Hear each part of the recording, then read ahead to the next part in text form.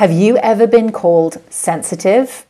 Maybe you've received an eye roll when you've reacted, quote unquote, overly emotionally.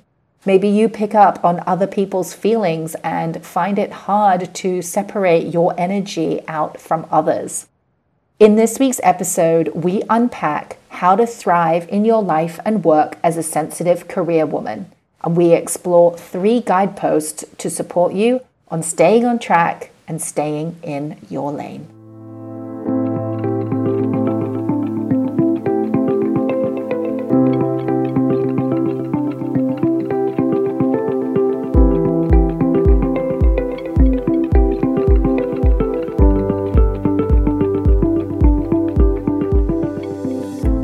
Welcome to Your Soul Aligned Career, the podcast. I'm your host, Siobhan Barnes.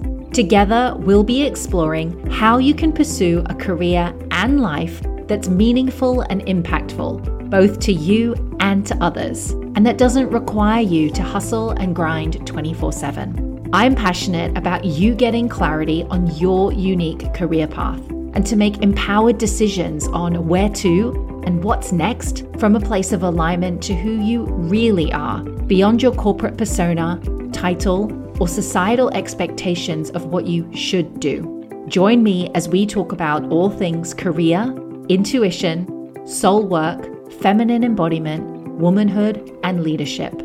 Hit subscribe now to never miss an episode. And if you want to get clear on your unique gifts and soul leadership, take my free soul archetype quiz over at siobhanbarnes.com/quiz.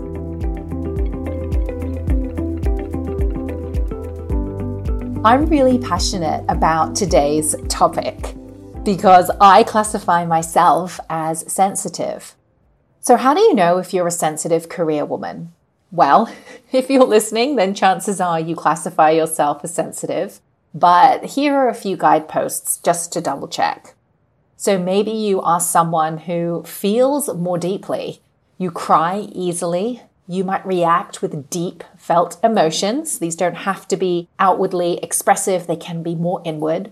You might find that you take longer to make a decision, weighing up both your emotions with logic. Maybe you get upset over poor or wrong decisions and are more prone to anxiety or depression. Or you feel like you get along well with animals and people and can really read people and feel intuitively as to what it is that they're sensing, what it is that they're going through. And perhaps, particularly during these COVID times, you feel like your sensitivity is just too much. If that's you, you're in exactly the right place. With the pandemic, I feel that more of us are feeling more deeply. We're taking things personally. We care about our loved ones who are going through tough times, health challenges, loss and grief, and being sensitive can feel like all too much. Many sensitive types are familiar with being told to harden up, toughen up. They're familiar with getting that eye roll when tears spring up in the eyes. They're also very familiar with trying to numb out or armor out feelings, and to find ways to lessen their sensitivity through sugar, shopping, food, sex. Today, I want to explore how being sensitive is a gift and something that can be harnessed, especially during these times. So grab a cup of tea, maybe get a glass of wine, and let's dive in.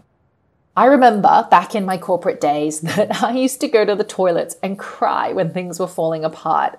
I just needed that space to release my emotions because I just couldn't keep up appearances. It was awful.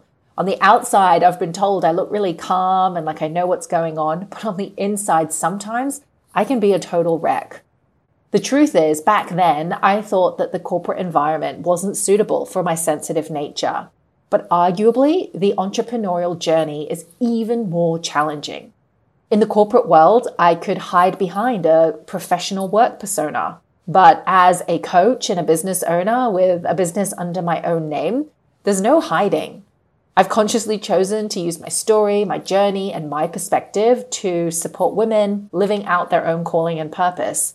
And as a sensitive woman, it has been a massive growth edge to find my way with this. There is a way to honor our sensitivity in how we live and work, and it doesn't require you to choose staying in corporate or entrepreneurship in order to be successful in this. As appealing as it might be to change our environments, maybe quitting that corporate job and hiding away from the world or trying to control people, it's not the answer. I believe that the answer is in taking back our power. And there are 3 important guideposts to take back your power as a sensitive woman. So the first guidepost is this: embrace your sensitive nature as a strength. These times are calling for greater sensitivity to handle both the micro and macro challenges that we're facing across our personal and professional lives, in our local communities and collectively. Personal challenges like stress and anxiety or uncertainty on the micro level, as well as unpacking and dismantling racism and the inherent systems of oppression in the macro level within the workplace. Professionally, you might be going through challenges on which direction to go in work, finding a space and place in which to contribute and to advocate for matters that really are near and dear to your heart. Family changes could be happening for you as well, and particularly during the pandemic, one of the common challenges I see with my clients is the emotional load of needing to support their family and to be that buffer and to be that soft spot for people to land, whilst also themselves dealing with stress and anxiety. So as I'm talking, you might think, gosh, as a sensitive woman, it's just all too much. But the truth is, without sensitivity, we wouldn't be able to make any changes in any of the spheres we live under, personally, professional, or family, because we would default to old models of leadership that, quite frankly, don't care about compassion, humanity, and inclusion. So think about it for a minute. The strong, powerful leader that we see depicted in the movies and in books certainly don't come across as sensitive. When I think of a leader in a movie, I see a ball breaker, someone rich and power-hungry, decisive, direct, and mostly self-serving. These times are calling for different leadership. That old leadership got us into this mess that we see on the planet in terms of climate change and the systemic injustices that we see across cultures. And this leadership is not going to fix the problem. We therefore have to reframe the mindset of a powerful and effective leader. And I believe that mindset starts with honoring our inherent sensitivity. The best way to step into your power as a conscious leader is to embrace your natural self, to embrace your personality, your gifts, your talents, and to just let that be easy. And yes, that includes being sensitive.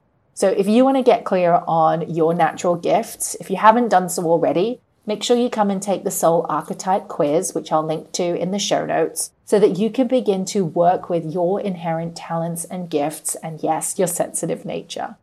The second guidepost for sensitive women loving their work is to focus on the work and impact that you're here to make and not make this about yourself. Look, as sensitive types, and I'll put my hand up for this, we can take things so personally. In my corporate days, I would overanalyze my boss's behavior and try and link his frown or his frustration in the morning to something that I did wrong or I didn't do right. I always assumed the worst. I'd think to myself, he's frowning because he must not have liked that deck that I put together. He dropped his bag on the ground and jumped on that conference call without saying good morning. He must be pissed off that I didn't get a better offer from that landlord. Or, he seems to be ignoring me, so he must be angry about something. I was so obsessed with me. The poor guy was probably just stressed out, late for a call and worrying about getting there on time, maybe distracted by an argument he'd had with his wife in the morning. Hot tip, if you're a sensitive type, don't make it all about you. Don't assume that it is.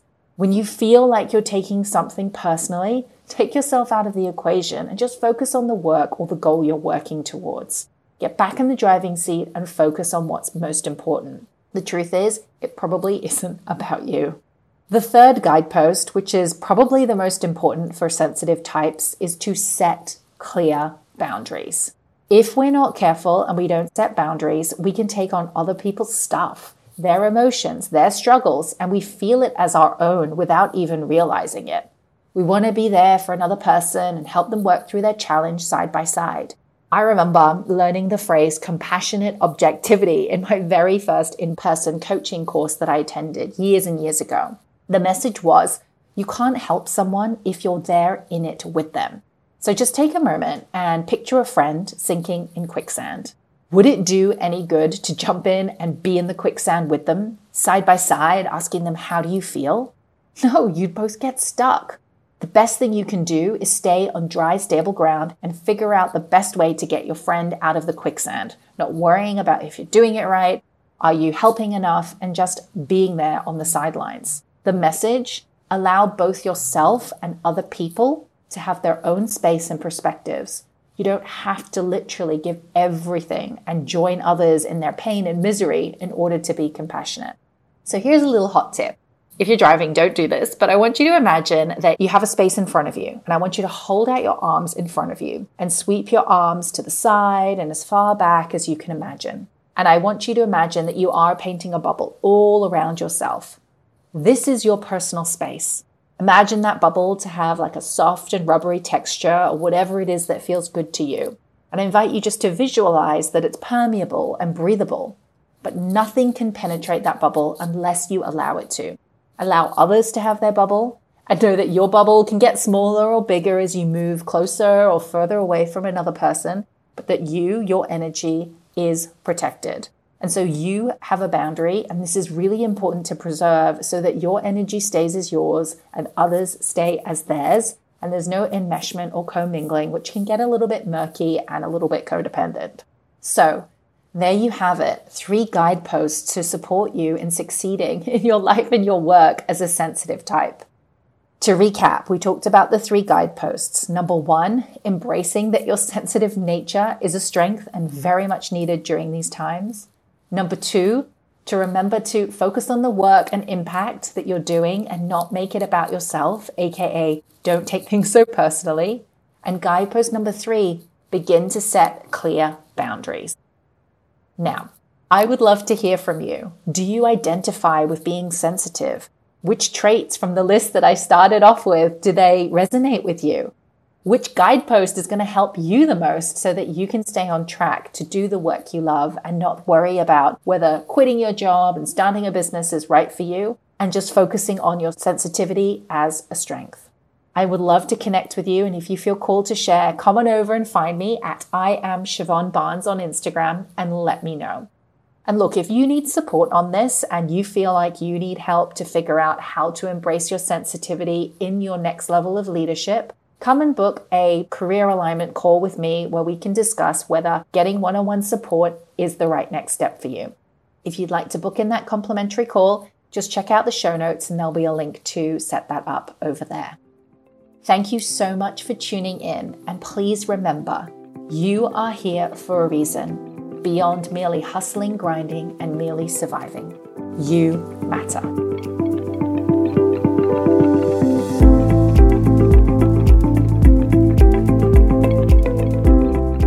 Thank you so much for listening in to Your Soul Aligned Career, the podcast. You can download more episodes and subscribe over on iTunes. And if you've loved listening in, please come on over and leave a review. Before you go, I want you to remember this. You are here for a reason. There is no one in the world like you who can do what you do the way you do it. You have a unique soul and a unique soul archetype that you're here to express in the world. If you want to find out what yours is so that you can build on your strengths, be more of who you really are, and do more of what you're here to do, come and take the free assessment over at siobhanbarnes.com/quiz.